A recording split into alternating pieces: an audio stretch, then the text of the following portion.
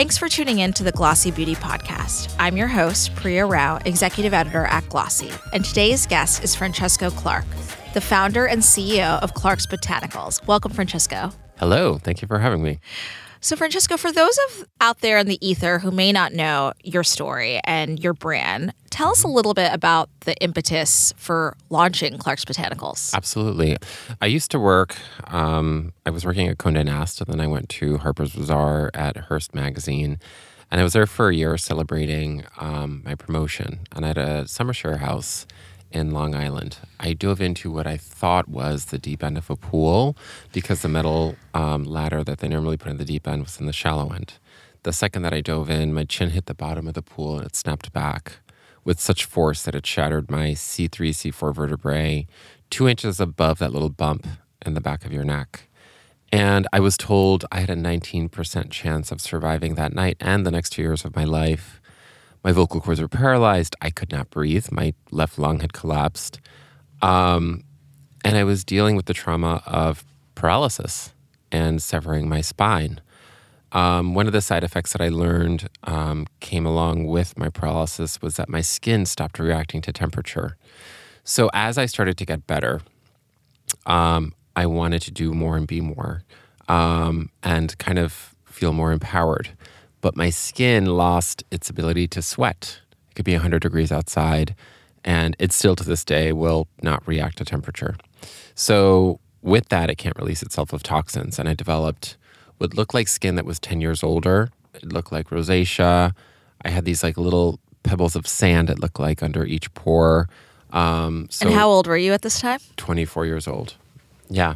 And I was living it. So it's interesting because I was living my dream life where I worked really hard, and Glenda Bailey had just started at Bazaar, and so there was a lot of focus on the magazine to bring in readership and newsstand sales and ad dollars. So we were delivering. It was a much smaller team from Condé Nast, where I had worked before, and I liked it more because I had more responsibility. And now I couldn't reach for a glass of water, and I couldn't scratch my face if I was itchy at night. And I would just wake up and have these, flashbacks of drowning in a pool and having a near-death experience. And then I started a skincare line. So, Francesco, obviously this is one of the most authentic founder stories that I've heard, and we are in the beauty and wellness industry where everyone is a founder today.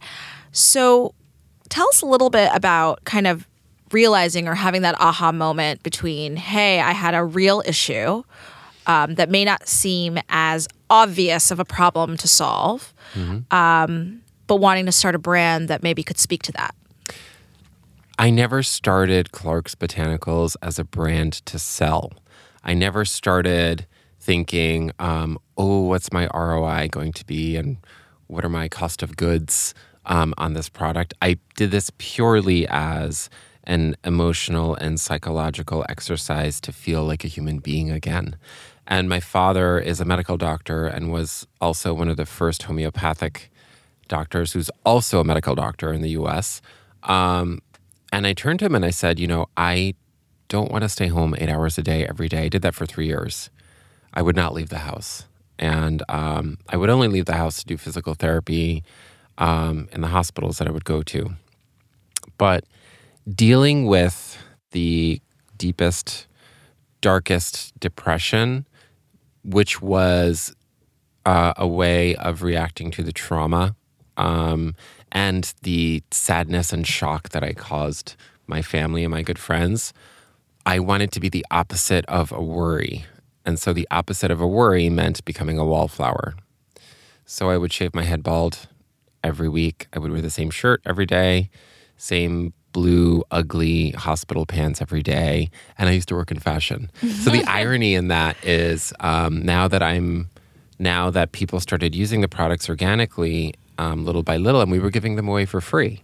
And what year was this? So my injury was in 2002. We started mixing literally in our kitchen in Bronxville in 2005.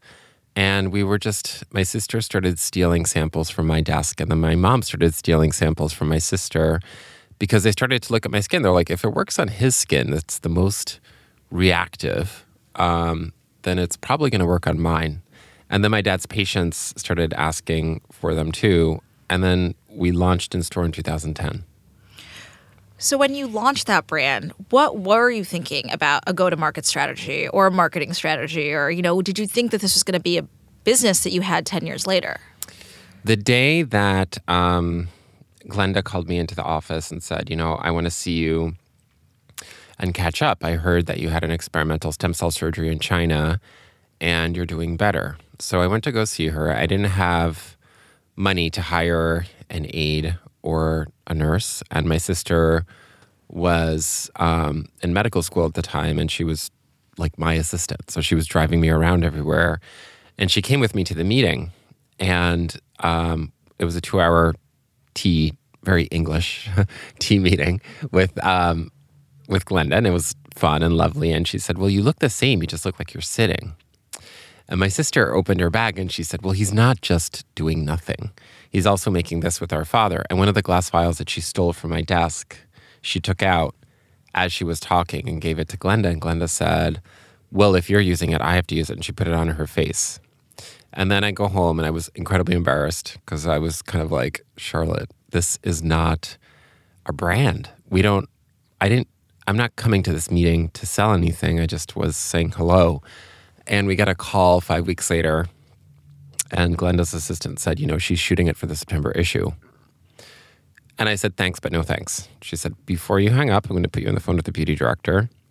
I get on the phone with her, and she said, whether you like it or not, it's going to be in there. She's giving you 5 months, and find 2 reputable retailers, find a factory, and make it look chic. But it's happening. And make it look chic. Make it look chic. It's I know. So the irony in this is that having come from a background that was very visual, my number one goal was to only focus on the formulations and making sure that it was immunostimulating to the skin, and that if you use a product on a Monday but not on Tuesday, you still were reaping the benefits of the ingredients penetrating the second layer of the dermis and doing something. So for me, innovation meant a product that people actually want to buy because it actually works. The aesthetic part of it was secondary to me, even though that's the world I came from. So there's something interesting in that. And it might have been because I had my injury just before, and there was a seriousness to that. And when I think about the product, I didn't want it to be condescending to our female customer. I did not want like a pink jar with bows everywhere and like 10 words to describe what the product is. I wanted it to look serious, to work. Our ingredients are expensive, but at the end of the day, you have to feel better because you look better. And having those mirror moments, which we use a lot in Clark's Botanicals because it's about empowering yourself.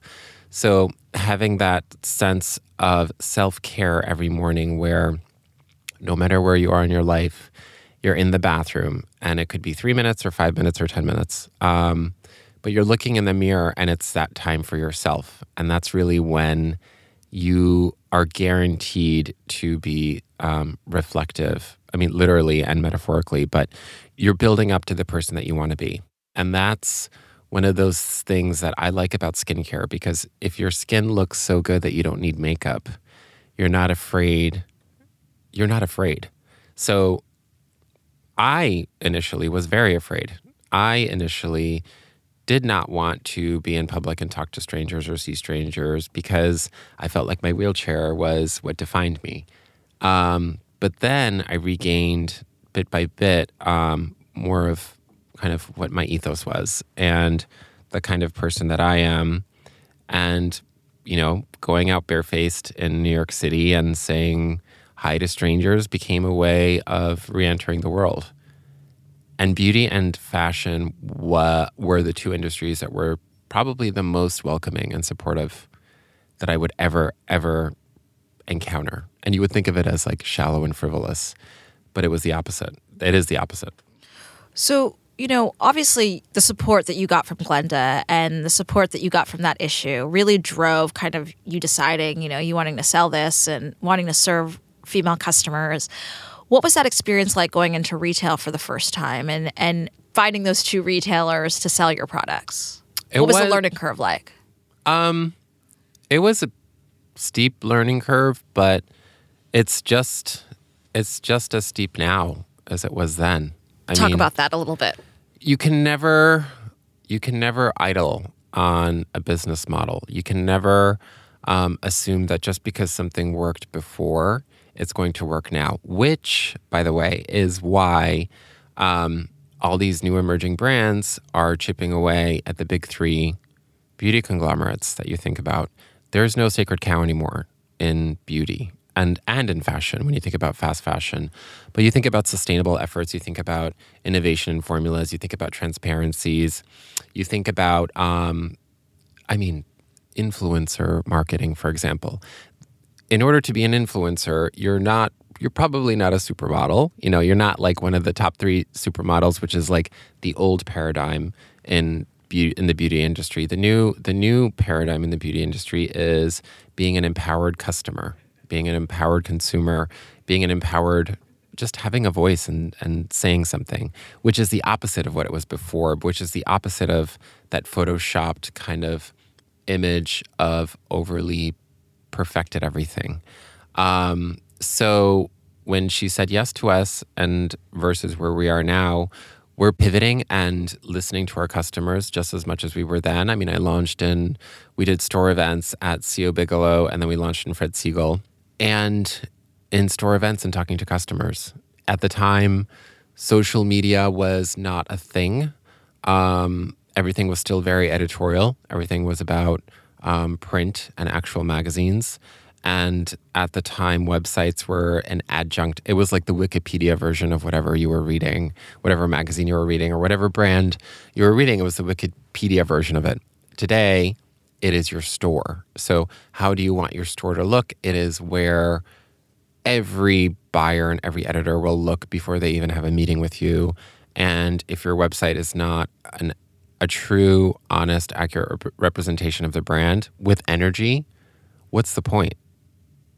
If you can't do that, then why would anybody buy it? Because now everything, the reality is that everything is direct to consumer now. So even if you're not a DTC brand, you still have to play in that realm. How has that maybe shifted your perception of what you want to do at retail? And if you want to partner with a Net-a-Porter, a Nordstrom, a Space NK, how has that maybe shifted your focus? So understanding the psyche of what it means to buy a product. When you're buying skincare in particular, there's a part of you that's admitting to something that you want to make better. And with that, there is that try and buy aspect of sampling programs. When you think of, sample kits, when you think of all the initiatives that Birchbox and then Ipsy had started years ago, there is that aspect of it. But there is a very strong correlation with a true partner in brick and mortar. So the old business model of a typical beauty company would have been launch at, it used to be like launch at Barney's, Bergdorf's, and Bendel's. Now only one of those is around. So now you would only launch at Bergdorf Goodman. But, and then after that, you would go a little bit wider with distribution in brick and mortar. And then after that, you would go much wider. So the ultimate goal would be to have 500 doors and then some .com. Today, and our approach is to have very strong direct-to-consumer sales, which we do, and strategic brick-and-mortar partners. So we're very lucky that we're in Space NK. In the UK, we're growing very much. I think it's because they think we're British with the name Clark's. But we're also in Space NK with Nordstrom, Space NK with Bloomingdale's. We do incredibly well when we have in-store events. People will have seen our social media. people will have understood and heard about the brand, but there is a touch point to it that needs to make sense. And using paid social and doing A/B testing, and we're using artificial intelligence in the back end of our customer experience online with paid social, and also looking at affiliate marketing, but understanding your demographic in the right way. Who are you speaking to, and how are you speaking to her? And what kind of language and images does she like when you know that she already likes the product? So how do you, instead of just getting new customers, how do you retain them? So the retention of customers is very important. We have a high customer retention rate, but all of that has changed in the new model as opposed to the old beauty model. When you think about who that customer is, and obviously it's a luxury customer because you're talking about Space NK and the price point reflects that. You know, some would argue that that customer wants to be in store more than ever. Other brands have bucked that. So would you say that's the case for yourself? I think there's a hybrid version of that. I think that we will never have, competing with Sisley and La Prairie in store. And we've done that. We when we were at Saks, it was impossible to deal with having, we have one counter manager. At the time, we had one counter manager, and they would have like 8 with more than a dozen freelancers working just in that one door. How do you compete with that? That's very difficult to work with when you're a small brand, but using the creativity and looking at different ways of being a little bit more risky.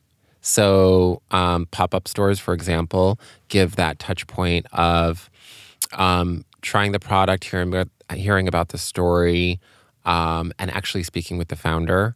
A podcast, for example. When was this? This was never around before.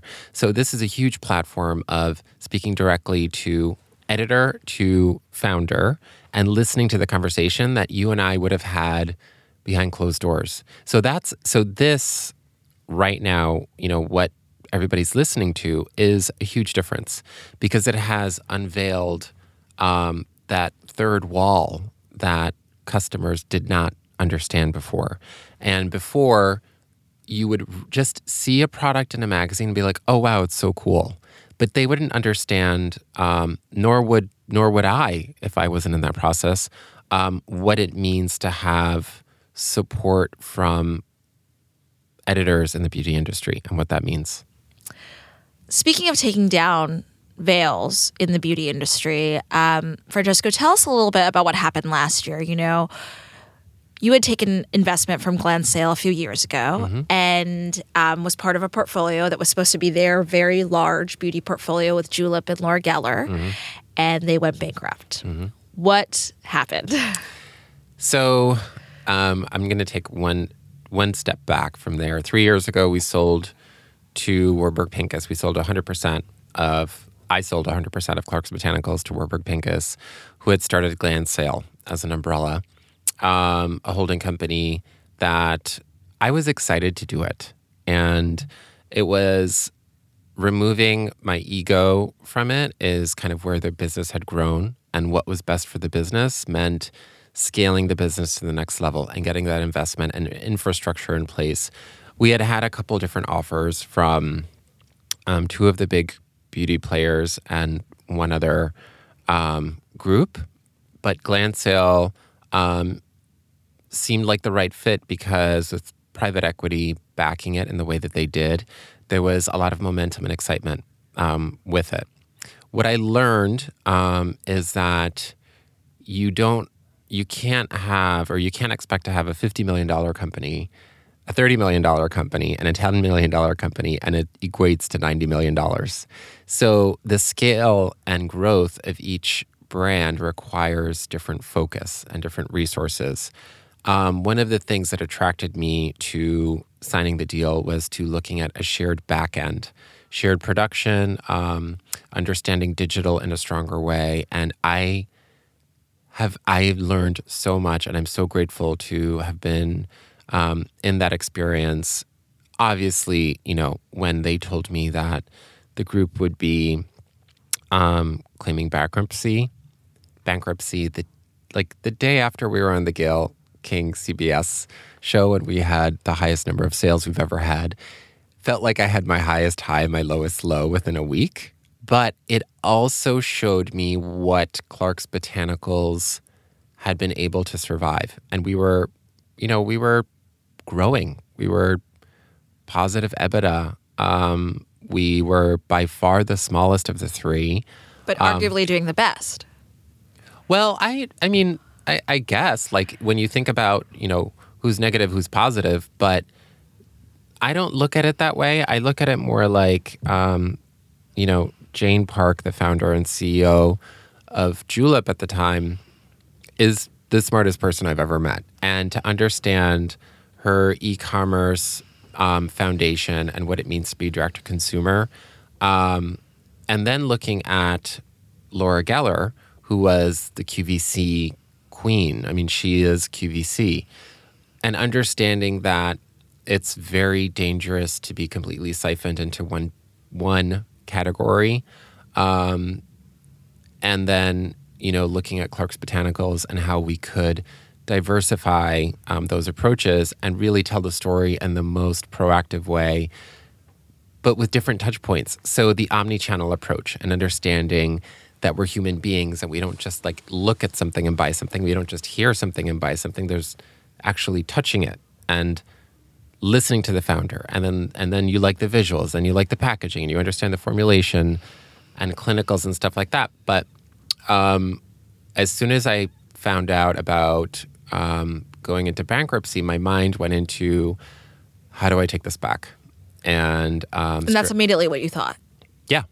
I mean, listen, I was drowning in a pool and I didn't think I would die. So I'm fight or flight. Fight takes over for me. I mean, that's something that just kicks into gear. And I really, I never look at it like controversial or fighting them and doing it. I was doing it for the growth of the brand. And we have people on payroll and they have families. And that's part of me. I started the brand from a hospital bed when I didn't feel like a person and I felt alienated. And then to have customers believe in us. We had no investment before Gland Sale.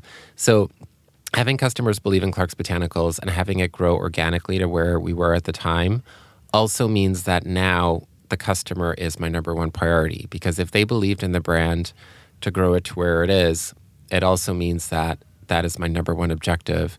And the team that we have in place is part of the family. And they're just as passionate about the brand as we are. So bankruptcy for me was frightening because it meant possibly saying goodbye to teammates. And I wouldn't let that happen. So what did the process look like in buying it back? It felt like Dynasty looking back. I mean, when you look back on it, it's... well, this is just a few months ago. Well, a year ago. Yeah. Actually, I think it's a year ago today. So it was one of those things where everybody that I would talk to said, this is going to be impossible for you to buy it back. And, a lot of the conversations, I literally got laughed at. But those same kinds of personalities were the people that also were part of the bankruptcy process. So how much of that can you believe if they haven't really proven themselves also? So I started thinking outside of the box a little bit more and looking at how small we were and looking at, speaking with the bidders for who wanted to buy the other brands. And Clark's Botanicals required a lot of investment at the time because we were undergoing the rebrand that you just saw with the new jars in front of you, but it required a lot of ramp up to do that. And when you're buying a distressed group of companies, I think that they wanted it to be more turnkey and scalable very quickly. So Laura Geller and Julep seem appealing to that. With us, if I was not involved, they would not see as much of a value in that. So that was one of the things that I was able to do in my favor because I was the only founder that remained as CEO during the entire buyout. And I was very involved, and it meant, understanding that I had a lot to learn from the bigger team because Glandsale was full of incredibly talented people that I learned from. But it also meant that I had to completely put my ego aside and say, like, okay, I'm wrong on this. How would you look at this situation and look at the business kind of step by step and evaluate everything. During the buyback, I took what I learned and I ran with it. And then buying it back felt surreal. I mean, for us to suddenly not have these golden handcuffs where we didn't have to wait on approval for getting certain things done. Things could pivot much more quickly. Suddenly redoing our website went into a fast track. Getting our social media more focused. New product development was a huge thing. So I love formulating. I love looking at new product development in the pipeline. We immediately went into NPD because we hadn't had a significant launch in, almost 2 years. We had the dual charcoal detox launch, but that was not such a focused launch. That was more of a quick launch, and it was during that entire process. So we weren't able to give it the focus that it deserved. And now we're looking at innovation from every point of view for the brand. So, what did we learn from what made Julep so strong and so relevant years ago? And looking at that and kind of looking at Clark's Botanicals through that magnifying glass and amplifying it. When you bought back your company and you were in the middle of kind of all of these various initiatives, priorities, the website redesign, the packaging redesign, the product innovation, arguably one would say that you would have to focus. What were you choosing? What were you going to take your bet on? What was that for you? Or how are you kind of able to keep all those balls in the air? Well, the biggest part of the buyback was having a strong team. And the biggest difference from me running the company before and now is that now I have these teammates that I'm never the smartest person in the room, which could mean I'm always an idiot, or it could mean that they are just incredible people, and they are incredibly talented people, and everybody knows their sector so well, and they're such experts in what they know that we push each other. We think outside of the box a lot. We are innovative because we're passionate. We're not doing something just to do something different. So that's what's incredibly different now. One of the things that changed right after was, for example, one example is the UK. We had not been allowed to send freelance back into the UK. And so I had to build back trust in the brand because going through a bankruptcy process means a lot of your vendors don't get paid. As I was finalizing the buyout, I'm not allowed to say, hey, guess what? Like, there might be something happen. Like, you're not allowed to do that. So I had to quickly build back the trust for the partners that we had with 3PLs, CMs, even like PR, social media, everybody. Every single person that would get paid from the brand had to understand that we were continuing stronger than before. And that is person to person. And that is, do they believe in your product? Do they believe in you? How serious are you? And how determined are you to make it work? And that's really what you're saying to customers when they're looking at a jar and buying something. They have to understand the intention of what you're doing. It's different because, like, for a customer, it's in the blink of an eye. You kind of have to, like, look at it, you get it, and then you want to buy it. Is that what part of the repackaging and redesign was about? 100%. I think so. With the repackaging, it really plays into the sense of the lens of no longer being as editorial as before, now being in the kind of the power play is in the customer now. So looking at a product that looks more energetic. Our old jars were a dark green, but they looked black. Sitting on a store shelf, that does not give off energy. That absorbs energy, and you would just walk right by it. So, but in a photo, in a magazine, it looked amazing because everything else was white. Yes. So we updated our green to a very bright green, which I always joke around. Everybody hates when I say this, but it's Kermit. I call it Kermit green, but it's not Kermit green. But it's a very bright, energetic green. It's emotive of what our all of our research and looking at formulating in the last 5 years and discovering our jasmine catalyst complex, which is in all of our formulations. So reformulating everything. Everything is clean. Everything is immunostimulating to the skin.